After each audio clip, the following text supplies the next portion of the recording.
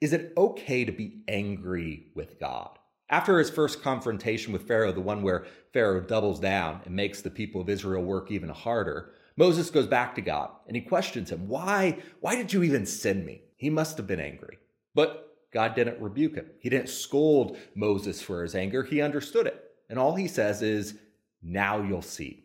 That doubt, that anger led Moses to a point where he would truly be able to understand God's faithfulness. When God brought him to the edge of the promised land, Moses could look back at that anger and through it, trust God even more. Now, just like Moses, we can get angry with God too sometimes, even doubt his trustworthiness. Those are perfectly understandable responses to the evil of this world. But remember that anger when God comes through, when God provides. Remember how God pulled you out of your anger, out of your doubt in the past, and let that reinforce your faith today.